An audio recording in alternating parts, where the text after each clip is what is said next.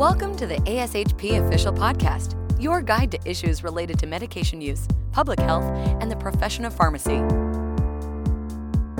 Thanks for joining us in this episode of Pharmacy Hot Topics, where we sit down with our experts and discuss what is currently top of mind in the world of pharmacy. My name is Ryan Owens, I'm the Editorial Director of Special Publishing at ASHP. And joining me for today's episode are Josh Caballero and Sandra Benavides, authors of ASHP's best-selling Get the Residency book, here to talk about residency preparation and their top tips from the new edition of the book. Josh and Sandra, welcome and thanks for joining us today. No, thank you for having us. It's great to be here. Before we get started, can you give the listeners a brief background on yourself and overall what inspired you to write this book? Right. Thank you, Ryan. Well, my background is I completed my Doctor of Pharmacy over at the University of Tennessee. And from there, I completed a residency and fellowship focused on psychiatry. And early on in my career, as well as Sandra's and Kevin Clausen, who was another editor on the book, we kept seeing our students that were highly qualified not matching. And after talking to a lot of them post-match, we realized that they really weren't well prepared to do well on the interview or really navigate that process. So we ended up starting a course that we offered subsequent years, and it ended up doing pretty good. And then as a result of that, we ended up having an acquisitions editor for ASHP that approached us to see if we could put the contents of that class into a book. And then over 10 years ago, we started with this process. And I am Sandra Benavides. I went to the University of California in San Francisco to complete my PharmD and then moved down to San Diego to the University of California, San Diego Medical Center for my residency when we had general practice residencies, and then did a fellowship at The Ohio State University. And I just want to echo what Josh said is we had a lot of experience working with students one-on-one and in a group. And we were so passionate about helping them achieve their goals. And we worked on this book and we always enjoy it. It was a little tougher this year because we didn't have Kevin's wit towards the end there, but we always think of him and his dedication to the students. Definitely, and this book has been a great resource for students as they go throughout the process. So the beginning of residency application season has recently started, and so residency is going to be a real major focus area for a lot of students over the next 6 months or so. Can you talk about how important it is for students to adequately prepare and develop a plan for obtaining a residency during this time period? Yeah, I think it's very important to start putting your CV together and cleaning it up. Hopefully you have a rough draft, but if you don't, you got to start now. That way, by the time mid-year comes around, it's already pretty streamlined and near perfect that you can upload into Forecast. Additionally, I think you should start approaching some of your mentors for letters of recommendation, and then also start entering your information and registering in Forecast and just taking a look at what programs you may be interested in when going to the ASHP Residency Showcase. And for those listeners who may be overwhelmed with the idea of starting the process or being behind on the process, if they are fourth-year students right now, there's still opportunities for students to catch up. I mean, we talk in the book about how do you prepare from year one, if that's when you decide, all the way through year 4. So recognize there will be a lot at the ASHP mid-year clinical meeting in a month. And it's important to just look at everything that needs to be done to maximize what you get out of that meeting, because there is a lot there for students. And as you both mentioned, planning is a key step in that process, regardless if you're a first-year student or a fourth-year student. But even with adequate planning, I'm sure you've also seen students encounter several challenges along the way. Can you highlight 2 or 3 common challenges that students may face? Absolutely. And I'll go ahead and start. And when you think about your mentors, you don't think that they go through the emotions with you, but we often do. So I remember one year I was really close to 2 particular students, and they were both on rotations with me, and one matched where she wanted to be, and the other one didn't match. So I went from being extremely happy for one to crying along with the other. The one who didn't match really limited her options. She knew what she wanted to do, which she currently is. She knew where she wanted to go, and she didn't give herself enough flexibility or adaptability. She went back and applied a few years later and was more open and was able to achieve her goals. So I think really casting a wide net, thinking about what's important to you and looking at programs that you don't necessarily think would be a great fit for you is really key. I think another really important area that we touch on is the letters of recommendation. It's very critical to identify who is going to write the letters of recommendation. There will always be a required number of letters of recommendation that have to be sent to the institution or program. And we often recommend that students have an additional one. So if most programs ask for 3 or 4, we'll say go ahead and ask 5 individuals to write letters of rec. And those individuals, I tell students to make sure they're from different areas. Don't just have 4 faculty members that you've worked well, but if you do, then have one that can speak to your passion for the community or research or participation in specific committees. So having your letters of rec coming from different aspects of your application is really helpful. And then you can select which ones you upload to the specific programs. Should you have an extra letter, or in the event that they forget and miss the deadline, or something comes up, a medical or family emergency, and somebody cannot write letters, which really sets in a panic for students, then you have the option of adding the extra letter that you received. Now, one important thing to look at is students should look at the evaluation form that the individuals writing the letters will have to fill out, because there are a specific number of characteristics that the writer has to comment on. They have to address at least 3 of them. So it's helpful to see if you can mix and match to have most of them covered. One may speak to your writing skills. Perhaps you worked on research with that individual, then they can specifically write to that skill, where somebody else may have seen you in clinical practice and can address your assertiveness. But if the student is familiar with all of the characteristics that they will be evaluated on, and knowing their preceptors, faculty, managers, etc., knowing that they can speak to specific ones would be really helpful to the student. And I think one of the other challenges may be that sometimes students may get caught up with their classmates that are also pursuing residencies, and they forget to run their race. So they get stressed out because some people may be more ahead of the game than perhaps they may be. But I try to remind students to run their race, follow the process, and focus on what they can control.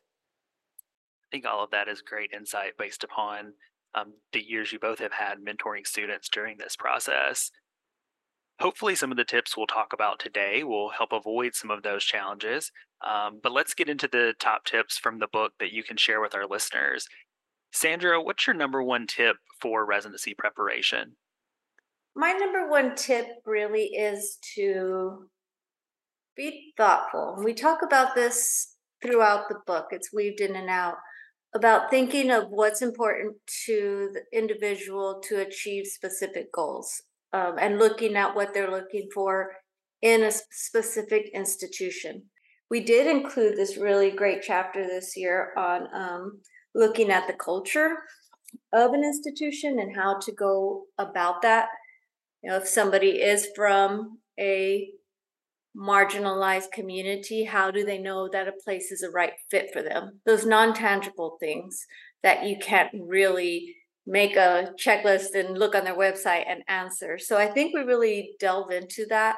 Like, is it important that you see a wide variety of patients, or will you practice in an institution that has specific restrictions? So I think things are really digging deep individually, looking what's important, matching that up, and then also considering that culture, because we have seen students and past residents that have gone to a program that they thought was the perfect fit for them, to find that they didn't like the culture, or that they didn't fit in, or that it wasn't what they thought it would be. And so that's a loss for both the student or pharmacist, resident, and the institution, because it doesn't really maximize what they can achieve in that year. Another thing I want to reemphasize, and it goes along with one of the things we mentioned earlier, is about making sure that you cast a wide net. And, I kind of call it, don't put all your eggs in one basket. I cannot stress enough how many times I've had a student say, oh, I've been working and I've been a pharmacy technician at this hospital for 3-4 years. They love me. Or I did an APPE at this site and they absolutely love me. And even the residency director told me that I needed to apply because the residency was mine if I wanted it. And then they only end up applying to one place. And a lot of things can happen in 3 to 6 months.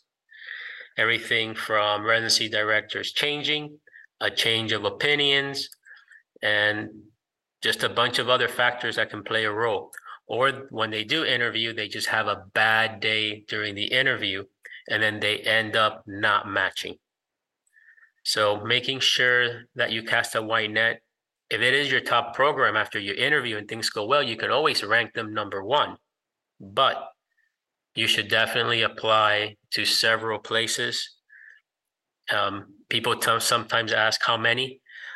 I say depending on your GPA, but typically I encourage people to apply to 10 to 15 programs. Absolutely. I think making sure that you have several options available and also analyzing the culture and the fit of the program are so important for students to consider as they narrow down their list of where they will apply to. Sandra, what is another tip that you have? It still goes on to being prepared. I think there's a lot of things that may not be considered in the time frame. One specifically is, if you're applying to 10 to 15 programs, it's going to cost a lot. And there will have to be some money saved, or a way to manage all of that travel should you get many interviews. Also with that is scheduling of your APPEs and making sure that your APPEs understand that you may be gone for interviews and taking that day off for match day. So we do discuss specifics on how to approach that, what's really important to consider. And honestly, I would have loved somebody could have told me all of that instead of trying to figure out how I was going to pay for a flight here and there or buy a new suit. I kind of would like to piggyback on that. Nowadays, we're also having more interviews that are being scheduled virtually. So having those discussions with your preceptor about having the time for these virtual interviews. So sometimes these virtual interviews may only be half a day. I've heard of some having 2 to 3 hour virtual interviews. So when you're asking your preceptor ahead of time for these interviews, make sure that you're also offering your APPE faculty member or preceptor that you're willing to make up that time, whether you're coming in earlier a different day or you're going to stay later a particular day after you come in. And then along with those virtual interviews, and we have a whole chapter chapter that's dedicated to the virtual interviewing process, but it's good to make sure that you review the lighting, the background, that you have a good internet connection so that your audio is working flawless, and that you perhaps have a backup plan, such as your phone or something else, in case a worst case scenario occurs. Interviews are such an important part of the process, and there are so many nuances, like you just mentioned, that the book covers that I think are good to consider that students may not have considered when they're setting up for some of those virtual interview experiences. Any additional tips to add? I would usually recommend that when students go to the residency showcase, that they take some time at the end of the showcase. I know they want to go to a bunch of programs, but I usually recommend students to save the last 30 minutes of that time to just walk around. And while you're walking around, perhaps you can look for what I call a hidden gem. And perhaps this may be a booth that may not be heavily attended by people. Perhaps it's more tucked away. It could be a program that has just started. So sometimes the best programs may not be the ones that have 4 or 5 tables secured with 20 people hosting them. You can find some great programs that may just have a small booth and 1 or 2 people on there. So you can take the time and go talk to these booths. I've had several of our students that perhaps may not have had an extremely competitive GPA and were, their CV had all these accomplishments and officer positions, but they were able to find some of these smaller programs. And when they approached them, had a wonderful conversation with them. They almost had a one-on-one informal interview, and that ended up being the place where they ended up matching, and everything has worked out for them. So again, I call these hidden gems. Take some time to walk and find some of these programs. You might meet a program, it may not work out, it's perfectly okay, but you never know what you may find. Great advice all around. Thank you both for these great tips you've shared. I'm sure our listeners will find them helpful as they apply to programs and go throughout the process. As we wrap up, any final thoughts or words of encouragement for aspiring residents going through the residency preparation process currently? Sandra, I'll ask you to answer first. My final tip is to, as much as you can, enjoy the process. Throughout the whole process, you meet new people, you have new experiences, and you really learn and grow from them. So despite or regardless of what the outcome may be, those are experiences that you will have at one point, hopefully one, hopefully not two, but you are going through it with your friends. Many places have a post-match or match day party. Your mentors are rooting for you. So enjoy it, do the best that you can with what you have, seek out mentors. And if it doesn't happen for you this year, please try again, because those that do, we have seen much success. For me, one of the last things I want students to focus on is to focus on what they can control. If you end up applying to 10 programs and you only get 2 interviews, do not focus on why the other 8 said no. Focus on the 2 that said yes and put your best foot forward and do the best that you can with those 2 interviews. I think both of those pieces of advice are very insightful and good advice for those that are currently going through the process and focusing on residency preparation currently. That's all the time we have for today. I want to thank Josh and Sandra for joining us to discuss residency preparation tips. If you're attending ASHP's mid-year clinical meeting in Anaheim in December, stop by the ASHP store and product showcase Monday, December 4th at 4 p.m. for a book signing with some of the authors from the book. Authors will also be available to answer residency preparation questions at this time. Thanks again for joining us for this episode of Hot Topics in Pharmacy. And if you enjoyed today's conversation, be sure to subscribe to the ASHP official podcast for more great content.